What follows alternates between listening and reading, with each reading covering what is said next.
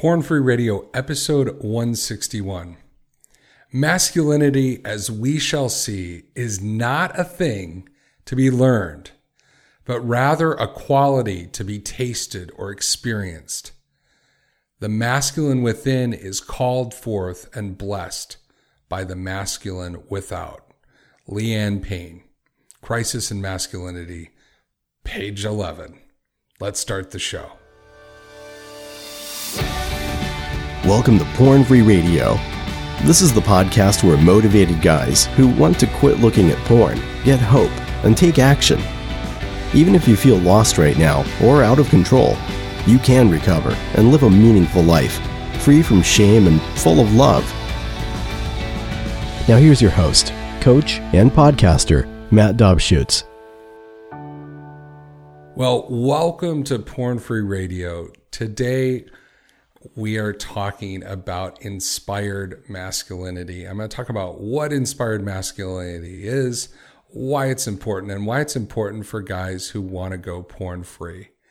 And I'm happy you're here today. This is Father's Day week in the United States. Now, if you've listened to Porn Free Radio for a while, I started 4 years ago about this time of the year. And one of my first episodes, I think it's episode 7 and 8, were right around Father's Day. I actually did a Father's Day episode. I did an episode that was called What My Dad Didn't Tell Me About Porn, or What My Dad Taught Me About Porn, which was nothing. And then I had a follow-up, a Father's Day follow-up. And so this is the follow-up to that 4 years later.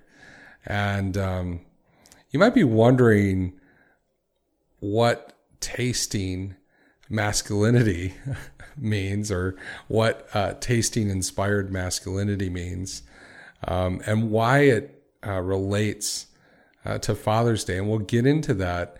But I think today I really want to teach something that I haven't talked a lot about here on Porn Free Radio, but I think is really crucial to understanding our struggle with porn, and one of the reasons why it's a big blocker, a roadblock to us really displaying the good gifts of the masculine.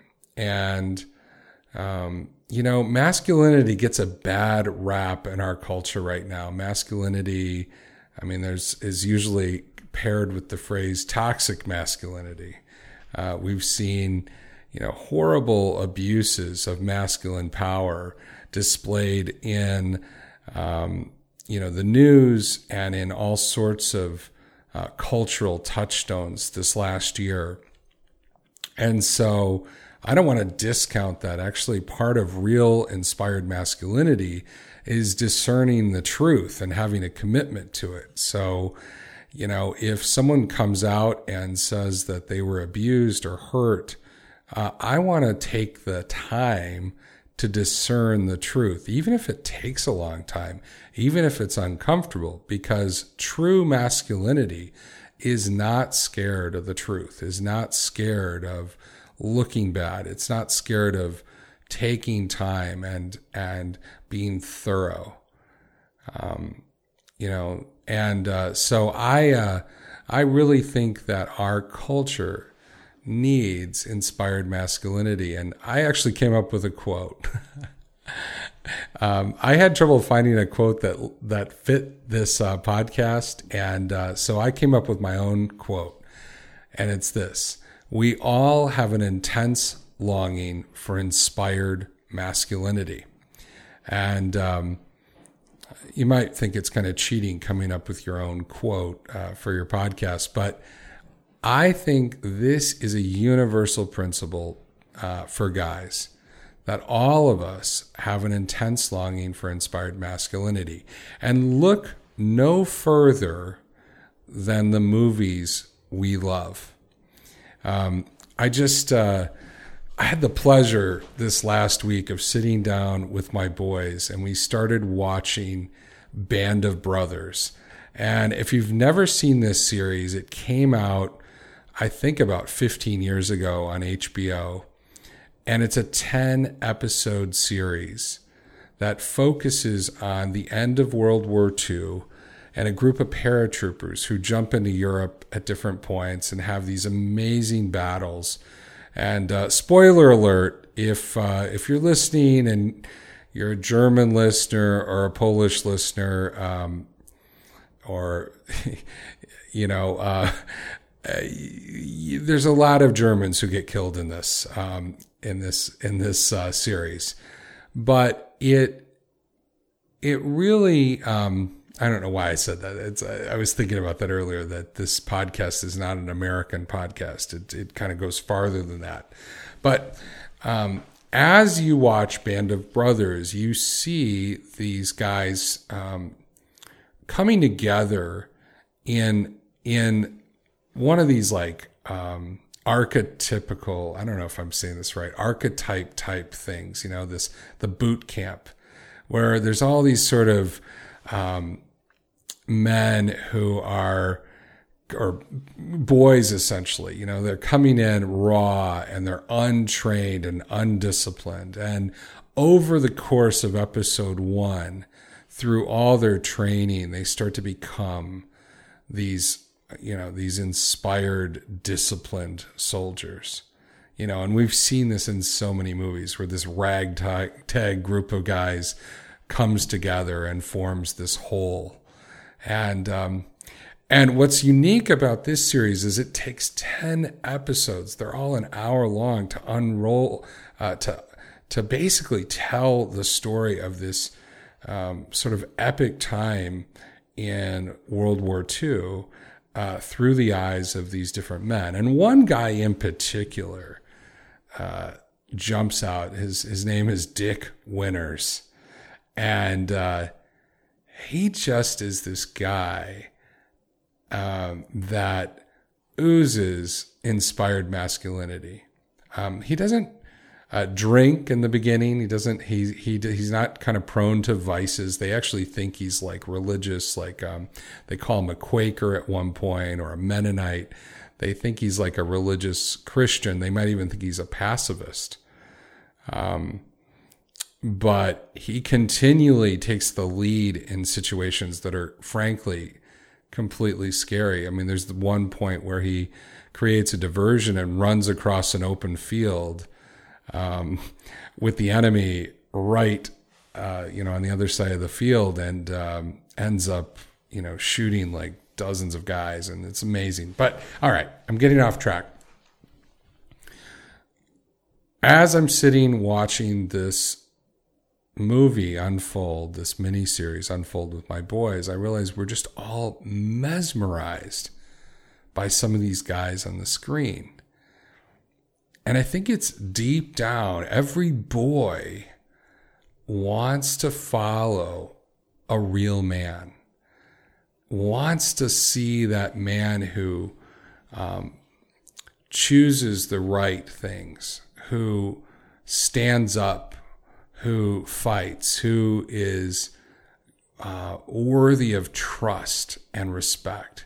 Every boy longs to see that kind of man. And so as we're watching Dick Winters, and we're watching some of these other guys do these heroic things, watching normal men who are in extraordinary situations, we can't help but get excited. My youngest son is just saying, when can we watch the next episode, right? He's eager to watch it.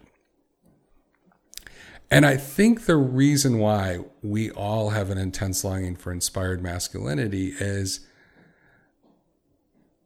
in our world, we've been sort of served an empty inheritance.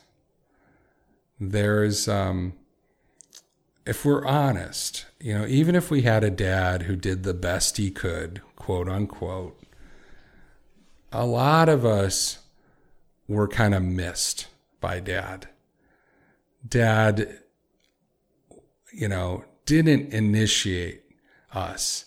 We were under-initiated. He didn't guide us. One of the things that came out in that podcast that I did all those years ago, and I think it's episode 7, I didn't get any wisdom or guidance from my dad about pornography or masturbation. So when I became addicted, when I became compulsively acting out with it, I really felt lost. I actually felt very foolish, but I didn't know how to ask for help. And my dad, by not saying anything, not speaking anything into me, left me feeling under-initiated, not valued. And, I think a lot of us had that. A lot of us weren't taught as boys how to become men, real men. There was kind of like a gap. It's like we just had to figure it out. Some of us had poor role models in a father or a father substitute. They're just that man that was around just either wasn't very present or, withheld affection, or just didn't know what to say to us. And that led to other things, confusion of boundaries and sexual identity. If we started taking our cues from our peers and from pornography and other things that we encountered, we start having confusion of what does it mean to be a man? We start maybe even embracing sort of false pictures of masculinity, whether it's the macho guy or whether it's the guy who has sexual conquests or whatever. We just start drifting and, we're attracted to powerful men but maybe men that aren't particularly able to guide or help us. Some of us experienced really challenging things with the men in our life. Either they were inconsistent, which led us to not trust men, or sometimes they were frightening. Dad yelled, or we were physically either disciplined or, frankly abused. And that just led us to not trusting and to being scared. One other thing too that I realized that happened a lot in our homes growing up, and maybe this happened in your home, is there was either a lack of authority or a lack of nurture. It's like either, dad might have been really, for example, you might have been in a house where dad really laid down the law, right? He was tough, or he was really, had this high standard that you never could meet. But there was no nurture, empathy. So when something bad happened to you, when you struggled, dad was there with his sort of authority and his standard, but there was no sense of empathy or love. Or maybe you had the dad that kind of enabled you, or maybe was nurturing, maybe said he loved you, but didn't have any authority, wasn't particularly good at holding you accountable, wasn't particularly good at guiding or helping you with challenging situations. So he was there, but there wasn't much to him. There wasn't much substance. I remember one time I was on a ministry trip with my church, and the kind of church I go to would be considered charismatic. And so if you're not a Christian, this is hard to explain. But one of the things that we were known for is praying for people. And we would pray a lot, where we would actually talk to someone and actually lay hands on them and pray for healing. And we'd pray for healing for all sorts of things. We wouldn't just pray for healing of, sickness or things like that. The Bible talks about praying for the sick. We would pray for emotional healing, where there were wounds or where there was pain in people's lives. We would pray for those kind of guys or those people. So one time I'm on a ministry trip, and I'm about 20 years old, 21. And I'm with my senior pastor and with some other team members. And we're at a conference in Michigan. And our pastor speaks, and then we have a prayer time where people can come up and ask for prayer for things that they're working on or things that they're dealing with or something that came up in the sermon that they sort of connected with. And so I had this one guy come up, and he was probably twice my age, probably my dad's age. So I was a little intimidated. Here I am, 21 years old, and I'm going to pray for this guy, and I start praying for him, and I don't ask him what to pray. I just kind of wait and see if there was something that kind of popped in my head or inspired, and all of a sudden I have this idea that kind of jumped into my head that, man, I think I need to pray that God would discipline this guy. Now, I know what you're thinking. If you've listened to Porn Free Radio a long time, you probably haven't always heard me talk like this, but even for me, this is like kind of out of the box. First of all, I'm a 21-year-old kid, pretty much, who's praying for someone in their 50s.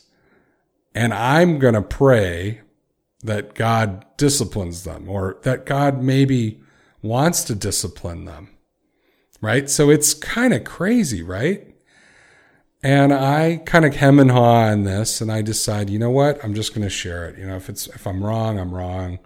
If God wants something to happen here, maybe this is the word that's going to be important to him, right? Maybe this is a prayer that he needs to hear. So I told him, this is kind of what jumped into my head when I started praying for you. And he started to cry a little bit. And he said, you know what? I never was disciplined growing up. My parents let me do anything I wanted. They were very permissive. And I just got this message that whatever I wanted was fine. But I'm 55 or 50 years old. I don't remember how old he was, but he said, I've been married 3 times and I've been divorced 3 times. And my life is characterized by a lack of discipline. Now, a lot of times when we think of discipline, we think of something bad. We think, wow, this is, the hammer coming down, or we think of that authority without nurture, right? Just sort of ruthless punishment, right? But real discipline is for our benefit, is for our good.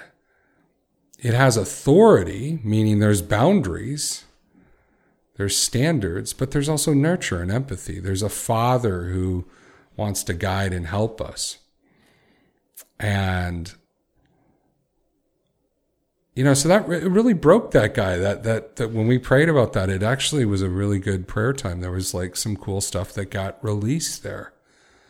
Him sort of owning that he wasn't disciplined and asking God to come into that place where he didn't feel authority, where he didn't feel that boundary, where he didn't feel discipline, the discipline that would help him keep him safe.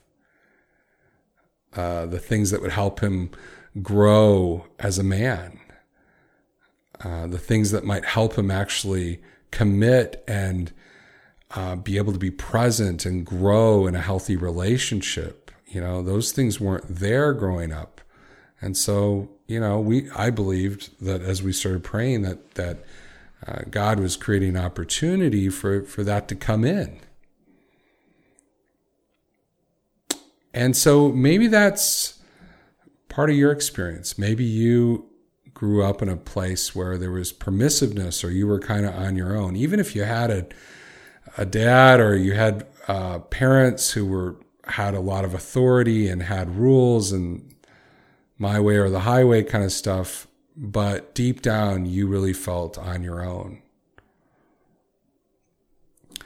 Henry Nouwen, who was a priest and a writer, a prolific writer who I've quoted a lot, one of his books, I wrote these notes in Evernote, and of course I didn't write which book this came from. I think it might be a book called The Wounded Healer. Henry Nouwen mentioned something about this current generation, and this is the irony. When you read it, it sounds exactly like the generation we're living in right now in 2018. But if you look at when the book was published, it was like 1979. And he was talking about the kind of 80s generation, when I was a kid and sort of young adults in the 80s. So I thought this was kind of funny because it really seems to symbolize this now. But Henry Nouwen seemed to see the current generation around 1980 and saw, maybe a precursor to what we have now. And he said there were three things that define this sort of younger generation that he saw. One, a preoccupation with self or inwardness. Two, fatherlessness. And three, convulsiveness. And what he meant by convulsiveness was very reactionary, taking things into one hand, almost being violent in reacting to things. So think about that. Henry Nouwen, he says they're preoccupied with self and inwardness. They're fatherlessness. There's a fatherless quality. And a convulsiveness, very reactionary, just sort of doing whatever, reacting to things, reacting to life. And if you think about your struggle with pornography, if I think about my struggle with pornography, what is it? Well, it's preoccupied with self and inwardness. Yes, we sort of bond with this object, but we're in our private world. We're masturbating. We're kind of queuing up our fantasies. We're clicking and seeing, what's going to get us excited? What's going to get us aroused? It's very self-focused. And then there's this idea of fatherlessness, I think about me and my struggle with pornography. My dad never told me anything about it. So when I got overwhelmed by it, I didn't feel like I had anybody to turn to. I didn't have that inspired guy. I didn't have that Dick Winters type of leader to follow into this challenge, I felt alone and on my own. And then this idea of convulsiveness. How many times, have you resolved to not go back to porn? And then in the blink of an eye, you get 10 minutes of an open opportunity, an open window. You come home to an empty apartment or house, and the next thing you know, you're reacting as quick to that. It's 0 to 60.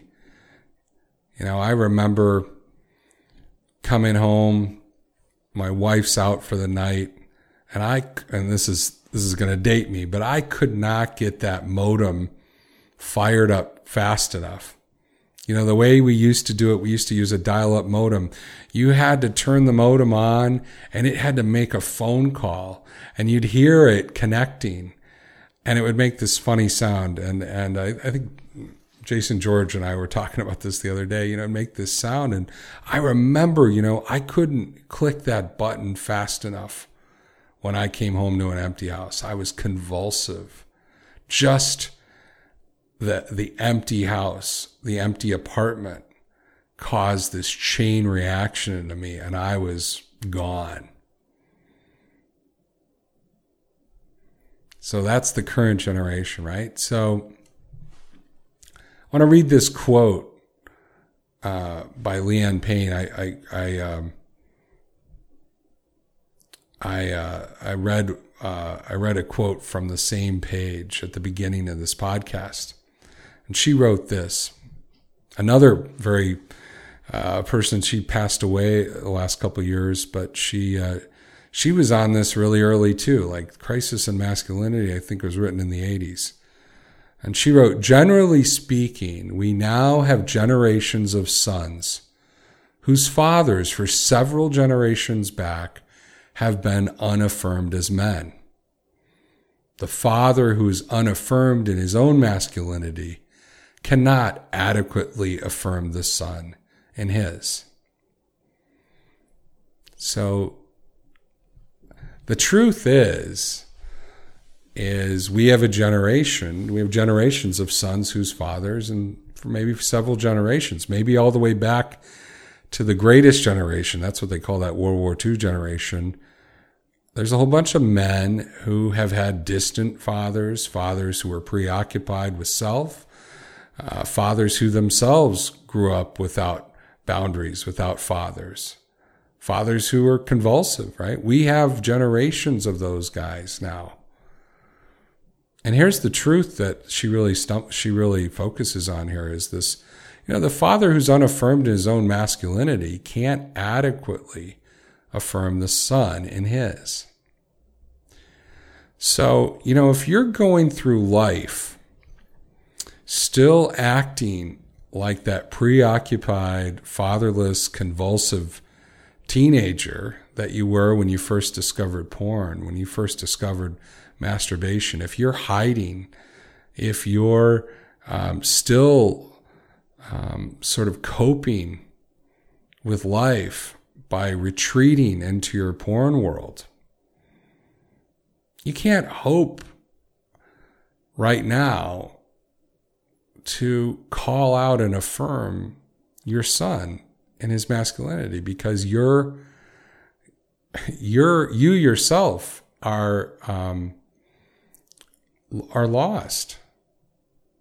That might be a hard thing to hear, but I think it's worth thinking about, that this issue is not just a porn issue. It's not just, a lot of Christian guys focus on the moral failure part of this. Like, they want to make this a moral thing. It's not just a moral thing here. It's an epidemic. And it's like Leanne Payne's, her phrase, it's a crisis in masculinity. If men are walking around preoccupied with self, inwardness, with no fathers, no men in their lives who are helping them, no guiding them, if they're just acting reactionary, convulsive, then, that's a sad comment on where we're at. I say a lot, the quote of from Tony Robbins, winners anticipate, losers react. When we're convulsive, when we're reactionary, we're not really seeing the bigger picture, and we're ignoring the call. We're ignoring the call to step up. So, what are some things that get in the way of us really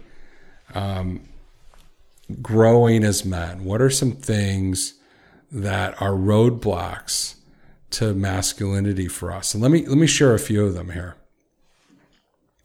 Standing alone. That's a big one right there. The biggest lie ever perpetuated on men, I think, is this idea that a real man goes it alone. And, the interesting thing about the American culture is there's all these archetypes of men who sort of are on their own saving things. The one that comes to mind is Bruce Willis in Die Hard, where he single-handedly saves this, foils this terrorist plot. And there's all sorts of movies like that, this lone hero type. Now, that's one of the reasons I love Band of Brothers is there's a lot of men doing different things, coming together. Yeah, there's some significant leaders in that group, but they're not standing alone. So that's one roadblock. Continuing to stand alone, and especially in recovery, that's a huge roadblock. If you're still trying to do this on your own, that's really, I just don't think it's possible. Here's another one. Our worth is in doing. This is the trap that tons of guys fall into, right? Our worth is in what we do. And so when we fail, when we have a setback, when things don't go our way, when we get laid off, we have a big emotional crash. And it's hard to walk in inspired masculinity if all our worth and our value comes from exactly what we do. Because the moment that we can't compete, the moment we lose a step in the pickup basketball game, we get depressed and we get hopeless. Here's another roadblock. Constantly seeking father's approval. How many guys do you know that are always have this bent thing about trying to get dad's approval? There's other stuff, similar work addicts. You know, if you're a workaholic, if you're bound to accomplishment. How about this one? Here's another one that gets in the way of inspired masculinity. Being heartless or disconnected. You know, this is a big challenge, I think, when we're struggling with porn. Here's another one, compartmentalizing. How many of you guys have cultivated a compartmentalized life? You know, on one thing, one hand, you're going to church and you're being a great guy and you're serving people and loving people and caring. And then you have this secret porn life where you're just, you know, completely doing something hypocritical. That's that compartmentalization. And we do that in other things too. We are disconnected. Our inner life doesn't always match what we show people. Here's another roadblock, and this is why we have Porn Free Radio. We're prone to addiction. You know, when our worth starts becoming in what we do, and we're trying to go it alone, when we're bound but trying to get approval from others, and when things don't go our way, it's painful. And so that's why we start getting prone to addiction. And what follows that? When we get kind of hooked into addiction, and we're upset, we're resentful about how life's going, it becomes really easy to become entitled. So just think of all these things. These are just roadblocks to us really stepping up as men. But it's so much about why we don't step up in recovery. You know, we're trying to hang on to the idea that we can do this alone. We're trying to hang on to our worth is in doing. Why do you think people are so obsessed with their day count in some recovery groups? You know, it's because they want to get their worth by, you know, having 90 days. And hey, I think 90 days is a great accomplishment. But if that's how you get your worth, the moment you have a slip, the moment you realize your plan isn't perfect, you start to become hopeless. And so here's a few other roadblocks. As I said before, being fatherless, you know, having sort of that lack of guidance, not knowing where the boundaries are. That's a problem. Cultivating a false identity, like false masculine strength, you know, being, you know, trying to make it seem like you're better than you are. That can be a roadblock to real inspired masculinity. Here's another one, fear of the masculine. You know, some guys go one of two ways. When a guy powers up, or your dad kind of is a tough guy or something, you know, some guys get stronger and some guys say, nope, don't want any of that. I'm going to reject that. I'm going to be the opposite of that. And that comes from a fear, you know. And we detach from what we fear. We detach from men who we fear will shame or overpower us. And so, you know, that can be something that blocks us from inspired masculinity. Here's another one, avoiding responsibility. That's one. You know, it's hard. You cannot step up as a man if you're blaming and avoiding responsibility.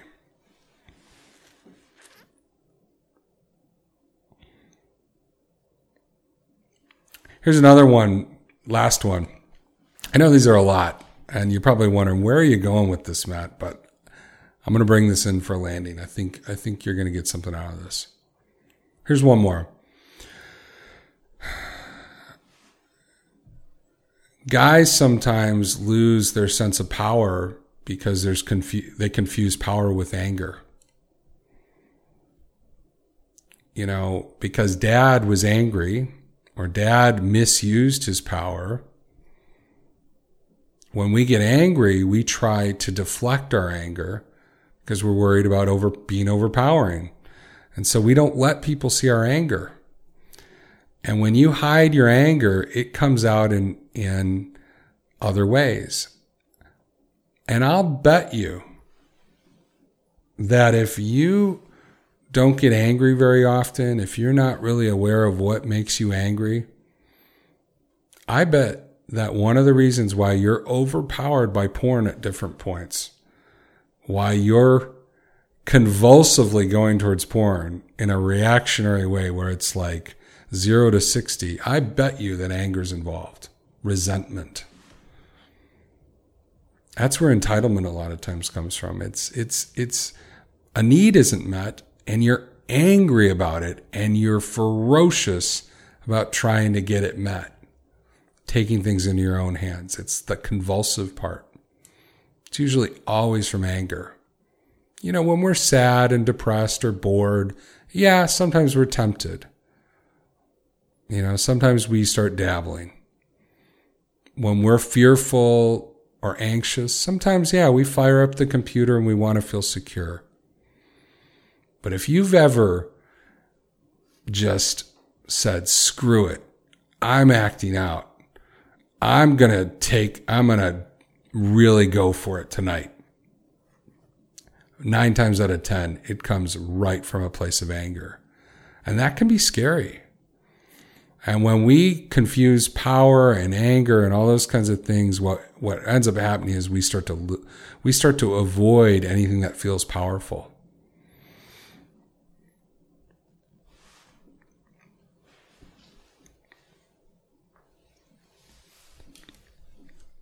So here's the good news. And this comes back from Leanne Payne. She says, when men are healed, the healing of women will naturally follow. There's an important reason for this. It's the father or father substitute who affirms sons and daughters in their sexual identity, and therefore, because gender identity is a vital personhood itself as persons. So, all right, that was kind of a clunky sentence. But what she's basically saying is, here's the good news. When you start to get some healing, when you start getting rid of these roadblocks, start moving towards inspired masculinity, start embracing the man that you were created to be, the healing of women naturally follows. The healing of not just women, but sons and daughters, families. And the reason for this is as you start to heal and start functioning as a whole masculine man, you're able to affirm and call out the good in your sons and daughters. You're able to call them out in their identities. You're able to actually speak into their lives. You're able to engage with your children, help them clarify their boundaries and identities, be consistent and kind. You're able to provide both authority and nurture. So, if right now your family is kind of a mess, your wife is hurting because of your porn addiction, your kids are kind of all over the place, even if they're little, there's problems, there's challenges. The good news is, as you pursue recovery, as you take responsibility, as you forsake, well, that's a very, very Christian word there, as you sort of deny some of these false ways of doing things, standing alone, getting your worth from doing, compartmentalizing, going back to addiction, feeling entitled, avoiding responsibility. As you let go of those things, your family, people in your life, the healing of them will follow. Because it's that Father,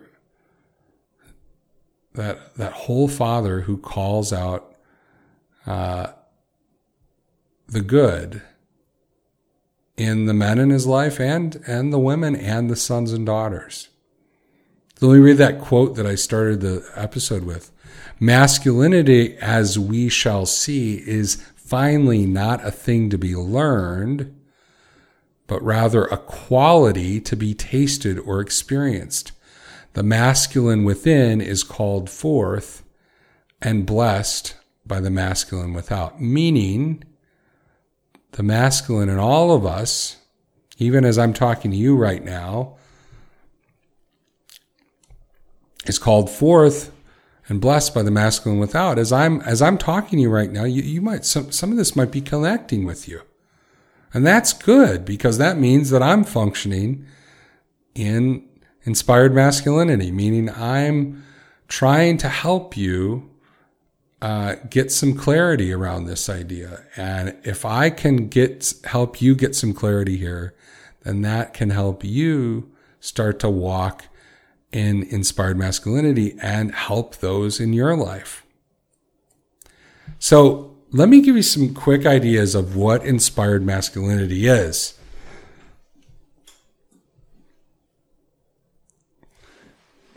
Here's a couple of things. Discerning truth and a commitment to it. I started the episode by talking about, in our culture right now, this Me Too thing is really big, and some of these famous men who have been caught abusing power, and even worse, there's been some people who have tried to enable or hide some of their behavior. Well, inspired masculinity says, you know what? Discerning truth is important, and we need to commit to it. We need to really dig into what the truth is, no matter what. Dick Winters in Band of Brothers, he got into an altercation with the superior officer. I think his name was Lieutenant Sobel, and Lieutenant Sobel didn't like the way Dick Winters handled something, and maybe he was jealous of him, and he tried to get him to do something different and something against what Dick Winters thought was right. And Dick Winters asked for a court-martial. He wanted to go before the court and plead his case rather than not stand up for what he thought was right. He was committed to having the truth come out, and felt like, even though it might have been bad for him, he was willing to go through a court-martial, a military trial, in order for the truth to come out. So discerning truth and commitment to it, that's a big one. Here's another one. Recognizes weakness and authority comes out of this place. The old way of not showing weakness and just manning up, that's the old way to be masculine. I don't trust guys like that. I don't trust guys who don't show some weakness, don't show some vulnerability.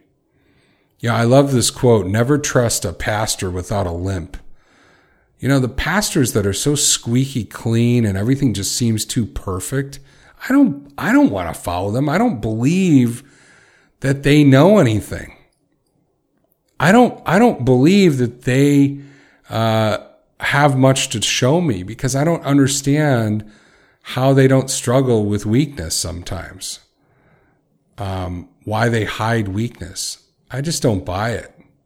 And if you're in a church or you're in a religious organization where that's the norm, hiding weakness and just blanket authority, boo. Not a fan. Not a fan. If there's one thing I've learned being the porn guy is the power comes from the wound. The power comes from dealing with this stuff that was underneath that was killing me. Not from hiding. I tried to hide and show the good boy and the good Christian to everybody. That didn't work. That's not inspired masculinity. That's not going to... Imagine your kid. Your kid sees you trying to put on a show like you're good, but internally you're disorganized. Internally you're compartmentalized. The kid's going to experience the real you. They're not going to experience that fake self that you show people.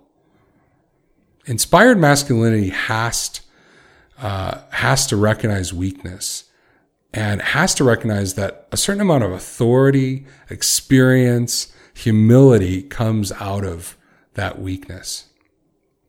Here's another one. Inspired masculinity initiates and gives forms to structures that enable truth.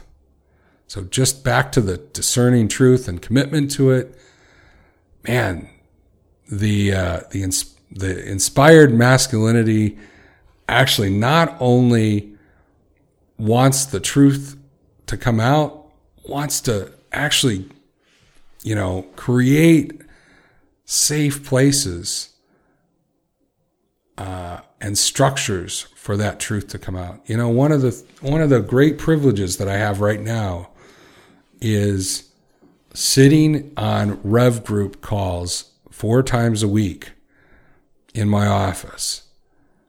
And, it's a loose structure. It's a Zoom call. I follow up with emails. I get people set up. I'm there. I'm coaching. But the most exciting thing about those calls is that it's a safe place for the truth and honesty to come out. For guys to get real about what's really capturing their hearts, what's really been going on in their week, to let go of the mask, let go of the show, and just get real. And, I'm proud of that structure. I'm proud of a group where the truth comes out. As a Christian, I believe that inspired masculinity comes from being obedient to the Father, meaning being in alignment with God. One of the quotes that Jesus says is, that he doesn't do anything. He doesn't do anything that he doesn't see the Father doing. And, there's an authority, that you recognize when you're a Christian. You recognize that you're under authority, that you're not just on your own. You're not just taking the lead, speaking whatever you want, that there's someone you answer to. So, and at the same time of being obedient and being under authority, you're also present to others. The people in your life, you're called to be with and to be there, and I think presence is underrated. I think, a lot of us had dads who were present. They were in the home, but they weren't present. It's like they were close, but they weren't close enough. And so it's not just being under authority. It's not just being a Christian or being, recognizing God or being obedient. It's also about being alive and being present. Finally, inspired masculinity empowers and calls out the truth out of others. So I tell guys all this all the time. If you want to really recover from this, you need to be involved with other people. You need to help them. You need to get outside of just your own self-concern, your own preoccupation with yourself. You need to let go of that, and you need to be empowering and calling out the truth in others. You need to be encouraging people. Some guys struggle with calling people, or connecting. Guys will be like, I don't want to call the guys in my group. I'm going to bother them. But the truth is, when you call, even if you're calling for your own need, you potentially empower and call out the truth in others. You have an opportunity to actually speak into someone else's recovery journey when you make the call. Even if you feel like you're behind, or even if you feel like you're the weak one, when you make the call, that's really what empowers the relationship. That's when a chance for greater truth comes out. If you're having a bad day, a tough day, and you reach out to me, you don't know what's going on in my world. Maybe that call to me is a lifeline, that I'm able to speak truth to something that just came out. Like, hey, I'm so glad you called. I just had this interaction with a woman at work, and I found myself obsessing about her. And I'm so glad that you called right now, because it snapped me out of that fog. Thank you for calling me. Inspired masculinity empowers and calls out the truth in others. Now, where did I get this from? Any guesses? Now, we had Jason George, the Grizz, on the last 2 weeks, episode 159, 160. Was it Jason George where I got this, or some of these ideas? Jason George is a great guy. He's inspiring. His whole podcast is about manning up. And so, yeah, there's that might be a good guess, but no, it wasn't Jason George. Was it Anthony Bourdain? Anthony Bourdain, this guy, from what I could tell, based on the outpouring on social media and these specials on CNN, this guy was a great guy. He was going around to Myanmar and all these really unique places in the world. He was telling these incredible stories. He had incredible empathy. He seemed to love people, seemed to have a zest for life. He committed suicide, so we don't know what was going on in his private world, but on the outside, man, it sure looked inspired, right? This good-looking guy. And I hope I'm that healthy when I'm his age. I got about 10 years till I'm his age, and it's like, I hope I look that good in 10 years. Was that it? Anthony Bourdain? Or I don't know. I once asked a group of people, I go, who are the most inspiring masculine guys you can think of? Like, just ask. And everyone kept coming up with actors' names. Like, no one really, there were very few Dick Winners or just heroes that people pointed to. People started saying things like Nelson Mandela or, Denzel Washington. I think Denzel Washington won. I had a contest where people picked, and I think Denzel Washington was the most inspired masculine guy in a group of people. But was it Denzel Washington that inspired this? No. I got it from Jesus. Now, I'm a Christian, so I take the stories about Jesus. I take the things that appear in the gospel, the books of the New Testament that detail Jesus' life. I take them very seriously.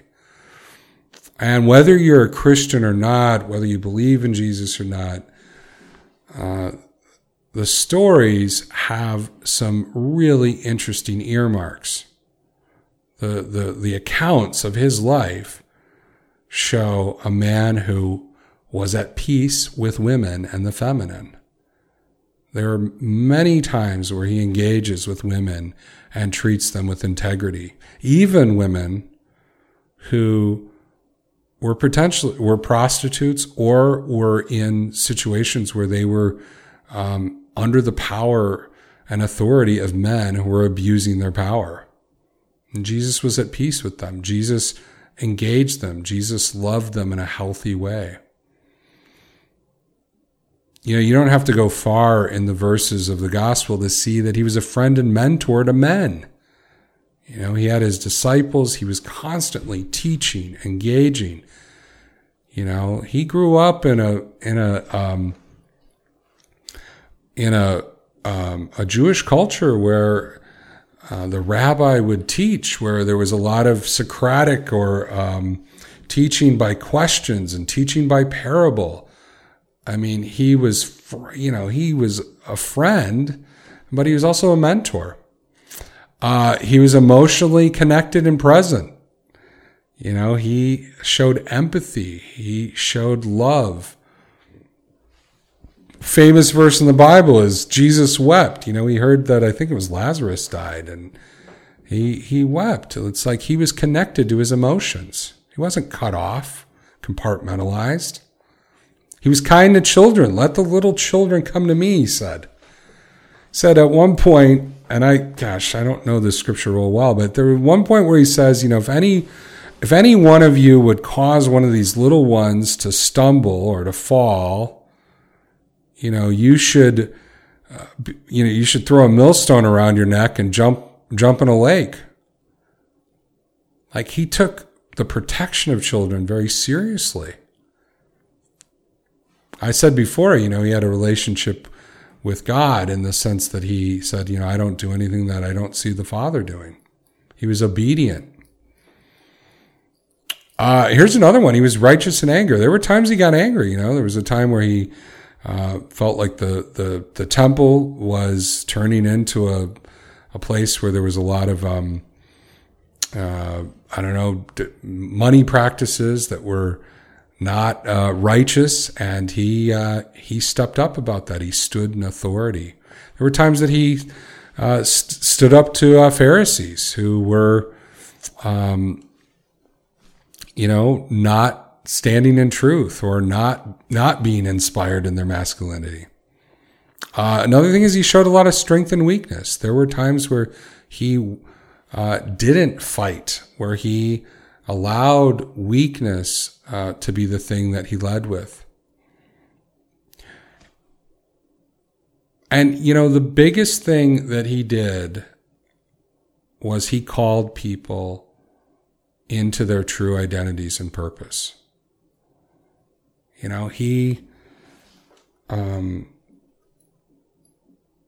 He took guys that probably the world might have overlooked, tax collectors and fishermen, and engaged them to a higher calling and purpose. And I really feel like, when I look at my life, and again, I'm not putting myself on the same plane as, the writers of the Gospels or things like that. But, my recovery and some of the stuff that's happened to me is a direct result of, I feel like, God engaging my true identity and purpose. That the hopeful thing in this journey is that my story is actually being redeemed by the work I'm doing now. That my story of weakness and brokenness and all the crap I went through and all the crap I put my wife through now actually serves purpose and meaning as other men are released to be free, to be true in their identities and purposes.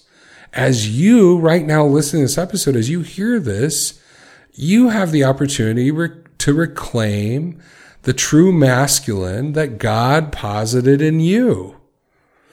And you have an opportunity to stand in that strength and start to reflect that truth in a more powerful way.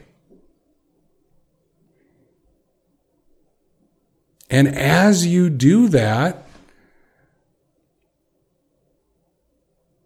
that's where the healing of men and women in your life, sons and daughters, naturally will follow.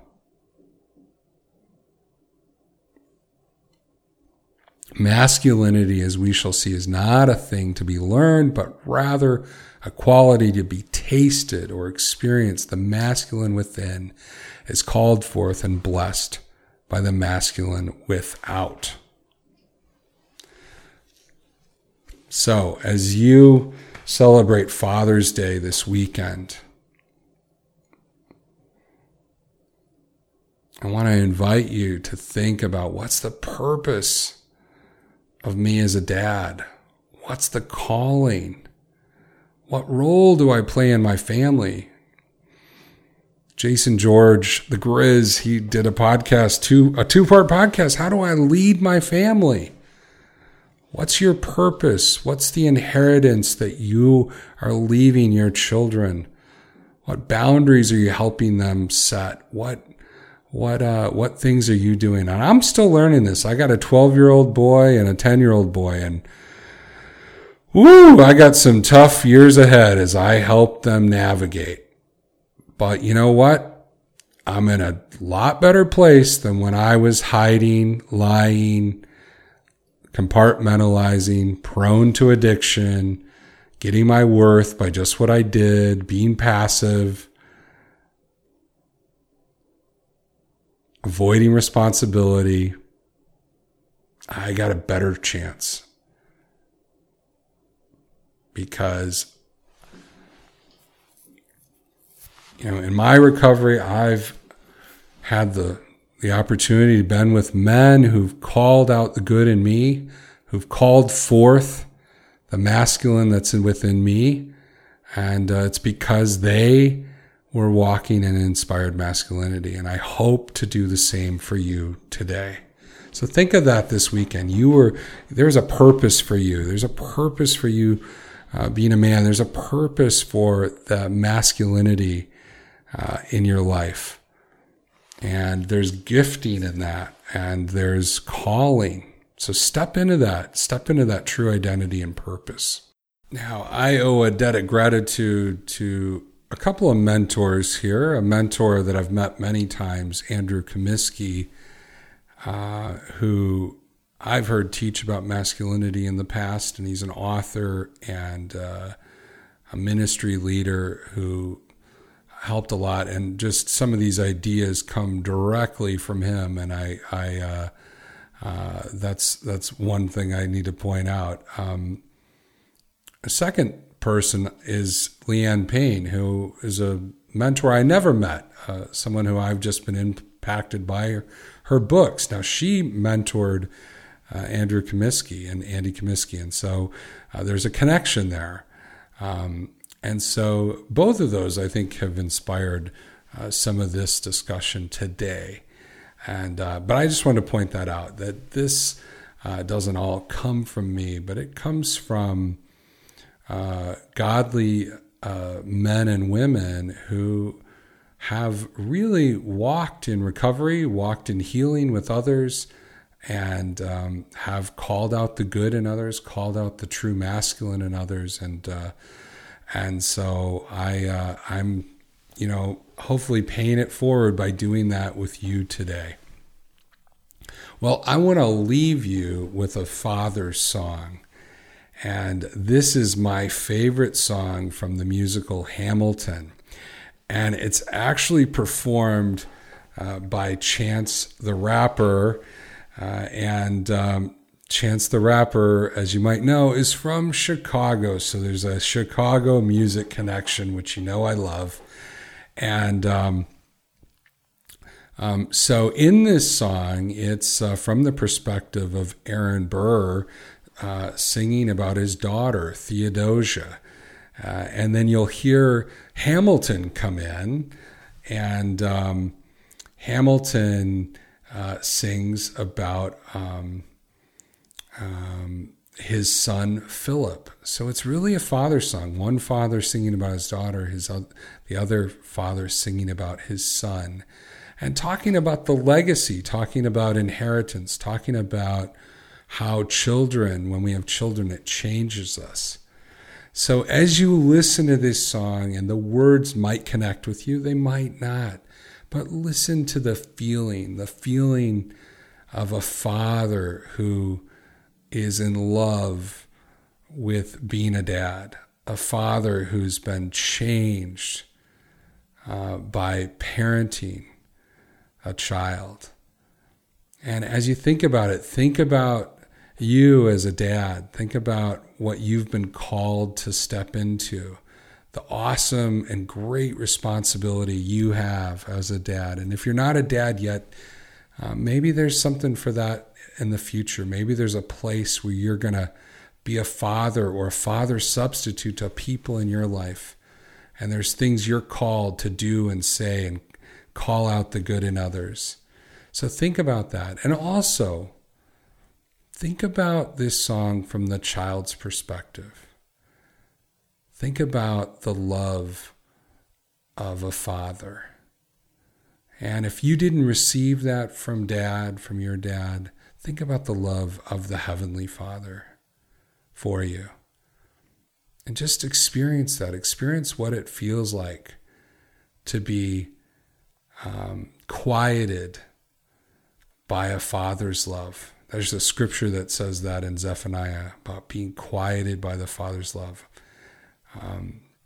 being sung over by a father. So just listen to that and just let that sink in. If there's a fatherless part of you, a place where you're crying out for guidance, where you really feel lost, where you feel alone, where you feel compulsive and convulsive, where you feel self-focused, allow the truth that there's a Father who loves you to seep into those deep places. Guys, this week, take hope, take action, be good. Happy Father's Day.